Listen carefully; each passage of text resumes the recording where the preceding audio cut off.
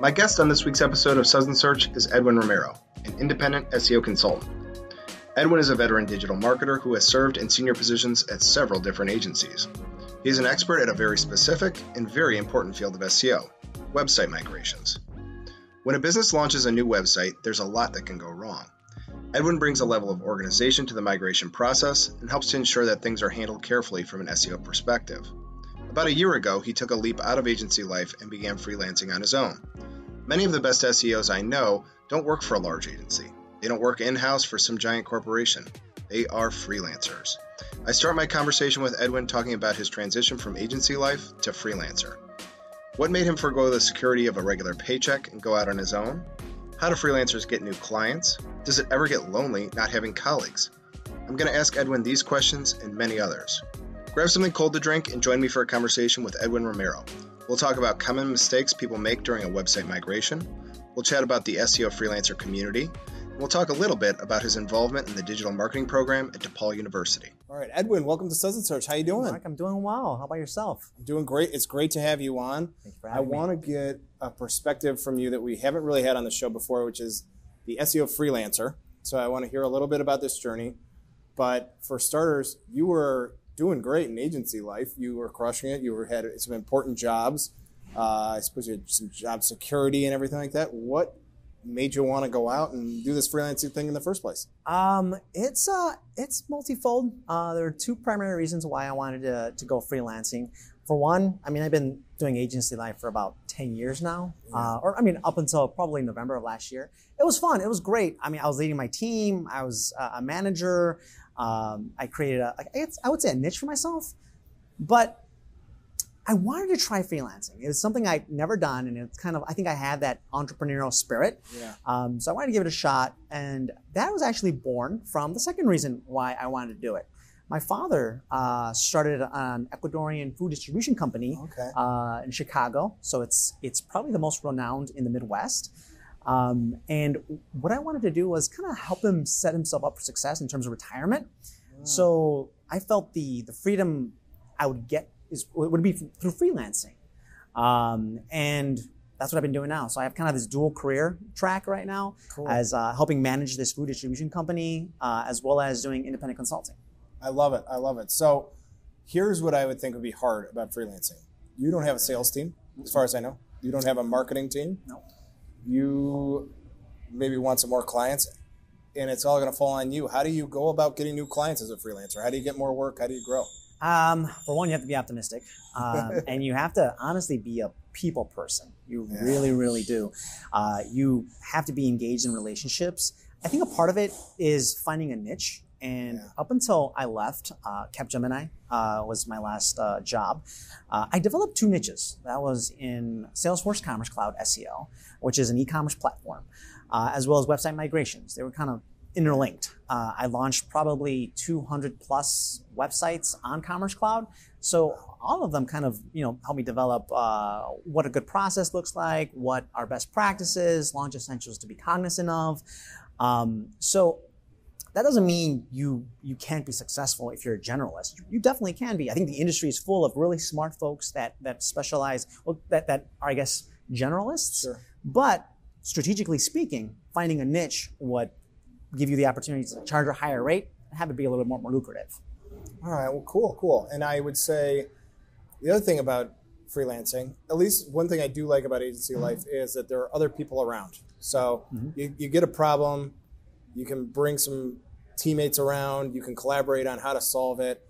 Freelancing seems very, it's you. It's just you are in that conference room alone. Yeah. How do you deal with it? How do you get through those problems where you can't collaborate? Do you have a network? How do you do it? So I'm huge into mental and emotional health. So part of it before I actually left was how do I prepare myself mentally and emotionally, have a good support system. I honestly, just to be extraordinarily candid, I have a therapist. I see her every single week. I have a journal. I write periodically. Yeah. And my wife, she is just a great listener. So that's significant. But in all honesty, because of the freelance community, before I even left, and even up until this day, what I do is I reach out to individuals, not even necessarily in the SEO industry, folks that I know that started up their own agencies, just to bounce off ideas off of them. And it's been successful, I would say.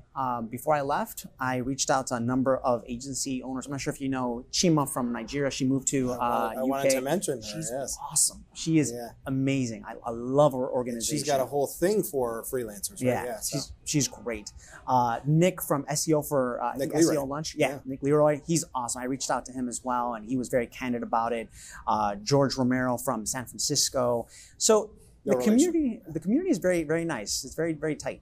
All right, I love it. So, there's so much of like what you see on LinkedIn, like Twitter SEO is about let's scale, let's get bigger, let's grow. Yeah. In some ways, it's kind of like nice. You don't have a lot of problems that agencies have as just your own person. But I wonder, do you have aspirations of building out a team underneath you, scaling this thing out? Or are you? This is in and of itself. This is what you want to be doing. I think I'm still getting my footing. Going back to Chima, I started to mentor an individual from Mexico. His name was Benjamin. And he said, I want to learn from you to be a successful freelance consultant. And I told him, like, listen, when I find the answer, I'll let you know. Like, I'm still learning as I go, if I'm being honest. And I think once I have that foundation, that balance, I'll see what comes out of it. For now, I'm really enjoying just being on my own, trying to figure things out, building. I think I love building and being creative, problem solving. Long term, I want to dabble into writing a book. Okay. If I'm being honest, I want to try, but not necessarily any just SEO book. I want to find a niche that I can write about. So that's probably something I'll tackle in the next couple of years. All right. Well, I love it, and I love that you've kind of figured out what your thing is. So you mentioned migrations, and I wanted to ask you some questions about that because I knew this about you. So there's a zillion things to consider here. Yeah. It seems pretty stressful. It seems pretty laborious. Like you got a lot of work to do. How'd you settle on this? Like of all the things, what really attracted you to migrations? What was the problem that you saw that you could really help identify? So I think with migrations, 200 website migrations really gives you a lot of opportunity to figure out what works and what doesn't. And I really like having conversations. I love advocating for SEO. When I started, it was always, hey, we have a website migration a month out. The rest of the team has pretty much wrapped up their work, development, design, all these folks are done. Can you do your thing? Well, you can imagine that's a headache because now you have to work around things that are already set in stone, that are cemented. So as my career progressed, I found that I really do enjoy getting in at the ground floor, educating, building an advocacy group within an organization around SEO during website migrations. And all of that really strengthened my communication skills, basically problem solving, budgeting, figuring out processes that work, processes that don't. But I think it's not without its headache. I think one of the worst website migrations, I'll be honest, like it plummeted. The traffic just declined, and it was so heartbreaking because everyone in the organization was like, SEO migrations, SEO, Edwin's your guy. So this did a number on me. Presidents were called, CEOs were called in, trying to figure this out. But all in all, it was a really great learning experience. Things that, I'm grateful for now. I think it really grounded me. Yeah, I think that's where you learn the most. I think it's like kind of, at least I shouldn't say that. I'm the one who learns by putting, like the stove is hot by putting my hand on the grill. So, okay, let's go into like the actual tactical things that you do now. So you're going to start a migration project. You've got enough time to do it without hurrying. Where do you begin? What are the first one or two steps? Like that's you're trying to get your arms around a big thing, big project. What are my first two steps? Where do I begin? So, ideally, let's say we start at the get-go. We're on the ground floor in terms of trying to get budget for it. I think you have to kind of wrap your head around like how big the site is. What are they hoping to accomplish? What are the goals? Is it direct, or is it what they call it, direct to consumer? Yeah, So like D2C. when they ultimately start looping in products onto their website where they weren't, e-com in the past, are they looking to consolidate? What are they essentially trying to do with this new experience? From there on out, you have a pretty good understanding, budget accordingly. One of the things I love to do is crawling. I love crawling. Yeah. And that's so imperative when you're trying to get your head around how big is the asset that you're working with. Yeah. Is it a couple of pages? Is it a couple hundred? Is it a couple of thousand? Is it tens of thousands? So crawling is significant. But not just that, you have to crawl according to Google. And from there on out, you have to basically make sure that you get every single web page that is accessible. But as we all know, like there are things that are being blocked for one reason or another, some web pages that have been gone, things that you need cognizant of. So from there on out, you pull all the URLs that exist on, all the URLs that are obtaining data. So you look at Google Analytics, Google Search Console, you start pulling URLs from SEMrush, Ahrefs. Essentially, just start aggregating all this information around URLs that you want to make sure are accounted for, honestly, in a redirect map. Yeah. So I would say 40 to 60% of a migration project, most of the effort is going to go towards redirect mapping. Yeah. Now that's going to be reflective of a redirect strategy. How do you manage the couple of hundred, couple of thousand, couple of tens of thousands that exist, all those URLs? So a lot of that goes back to having conversations, being on the ground floor with the various groups, talking to the web ops groups. So what kind of solutions exist for redirect mapping? Is it going to be managed in the system at a server level? Is it essentially going to be, can you bypass certain logic through wildcards? So it's a lot to pull together. But I think assembling all these URLs is a great first step to understanding how big of an effort it's going to be. I think that's a great tip. And I wonder if I could probe a bit farther. So we have a redirect map. You said something like 60% of the whole project is just about getting these redirects. What's that other 40%? What are the other, when we go down the rabbit hole, what else are we really looking at? What are the complexities that you run into? So those are the rest of launch essentials. That includes looking at metadata, making sure that there's a strategy put in place. So for example, a lot of brands have put a lot of time and effort into having a really great metadata strategy. So you don't want to say, let's forget about it. Put that to the side. You don't want to do that. Yeah. So you want to just essentially say, how can we account for the past in this future? So that's the metadata strategy. It can be programmatic. Then beyond that, there are things like the URLs, making sure that the URLs themselves are optimized. And in some cases, which is pretty neat, you can bypass a redirect map by leveraging your URLs. In some cases, you don't want to change your URLs. And if the technology allows it, you can basically emulate the URLs from your legacy site, if that's optimal. Robots.txt configuration, making sure that you have an optimized file. Sitemap, making sure that your sitemap is up and running and it is devoid of any kind of issues. Right. And honestly, just crawling. Making sure that the new site or the staging or development site is reflective of an optimal state. Now, on top of this, I think one of the things that really trips up some brands is that, the nice to haves. Right. I like to say nice to haves because 9 times out of 10, when a site declines in performance, it's not because of page speed. It's not because of schema. And that I will say with a grain of salt. But it's primarily because of redirects and metadata strategy. Now, as such, a lot of effort and energy goes to making sure that stuff is optimal. But by being in the ground floor at the very beginning, you can start collecting requirements. You can start saying, all right, you know what? We're going to talk about redirects, metadata, canonicals, all that good stuff. But the system that you're migrating to, it may not house the opportunity to include things like schema markup. It may not be optimal from a page speed standpoint. How do you want to treat this? Yeah. In some cases, some clients are pretty adamant about having things like schema, which makes sense. If you're a recipe site, if you're a content site, schema is significant. That's it. Page speed, unless it's extraordinarily slow, in some cases, we like to focus on that post-launch.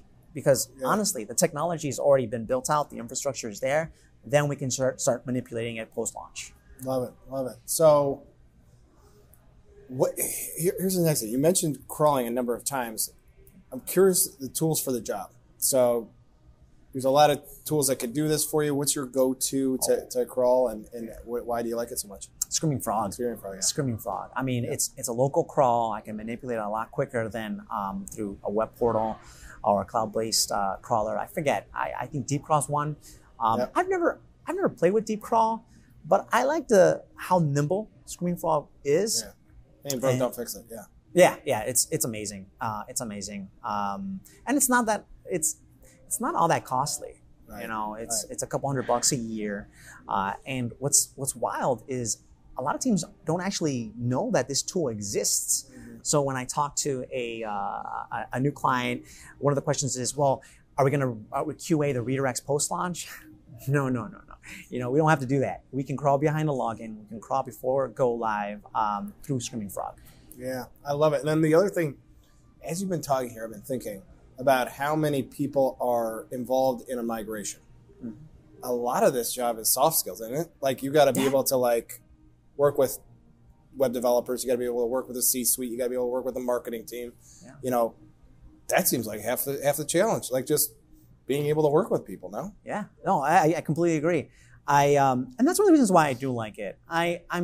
I'm huge on advocacy and educating individuals on SEO. Right. And as you kick off a migration project, you're just basically educating why things should be the way they should be. And if there are issues, let's talk it out. And there's no problem with just talking it out. Yeah. I would admit, just being a nice guy that people want to work with probably goes a long way in these migrations. So, all right. So this is something I really did want to talk to you about. One of my favorite things about doing these in-person appearances is I have people from Chicago, so I'm going to have a Chicago-specific question for you. Sure. I met you through DePaul University in their digital marketing program, which I'm a humongous fan of. You're also a participant there. I wish they had this when I was in college so that I could have learned more. Tell our audience, because I don't want to spoil it, in your own words, about the program itself and your involvement in it. Yeah, so the program itself, it basically introduces students to individuals from agencies, introduces them to agencies, headed up by Jackie Kuhl. I think it's Kuhl, right? Yeah, cool. Phenomenal. Amazing, yeah, she's so sweet. She's so nice. And essentially, we start talking to individuals, students, giving them an idea of what it's like being in an agency, working for yourself. It's a networking event. And in some instances, Jackie has actually had me in the classroom talk about SEO to her students. It's a lot of fun. And it's wild how many resources exist for students nowadays. Yeah. And I think she's really pushing for having a dedicated SEO curriculum, which I think would do wonders for her school. Yeah, it's amazing. It's a great opportunity for the students. They can come out with certifications, with internships, with a bunch of stuff. So I just think and then I get to meet cool people like you at these things. So it's been really fun. So, all right. Well, if people want to get in touch with you or find out more, I do want to point them to your LinkedIn, but how should they do so? What's the best way to get in touch with you? There are a couple of ways. LinkedIn is a great, I'm most active on LinkedIn, if I'm being honest. I post periodically on my website, edwindanromero.com. From there, you can also subscribe to my newsletter at #PragmaticSEO. I essentially talk about just practical advice, not necessarily news. I think there's a ton of great resources out there for news, but just things on like soft skills, how to communicate and whatnot. Awesome. Well, I wish you all the best in your freelancing journey. You're an inspiration and a heck of a fun person to have a drink with. So I'm going to sign off for now. We'll be back next week with another episode of Suds and Search. Thanks so much. Thank you.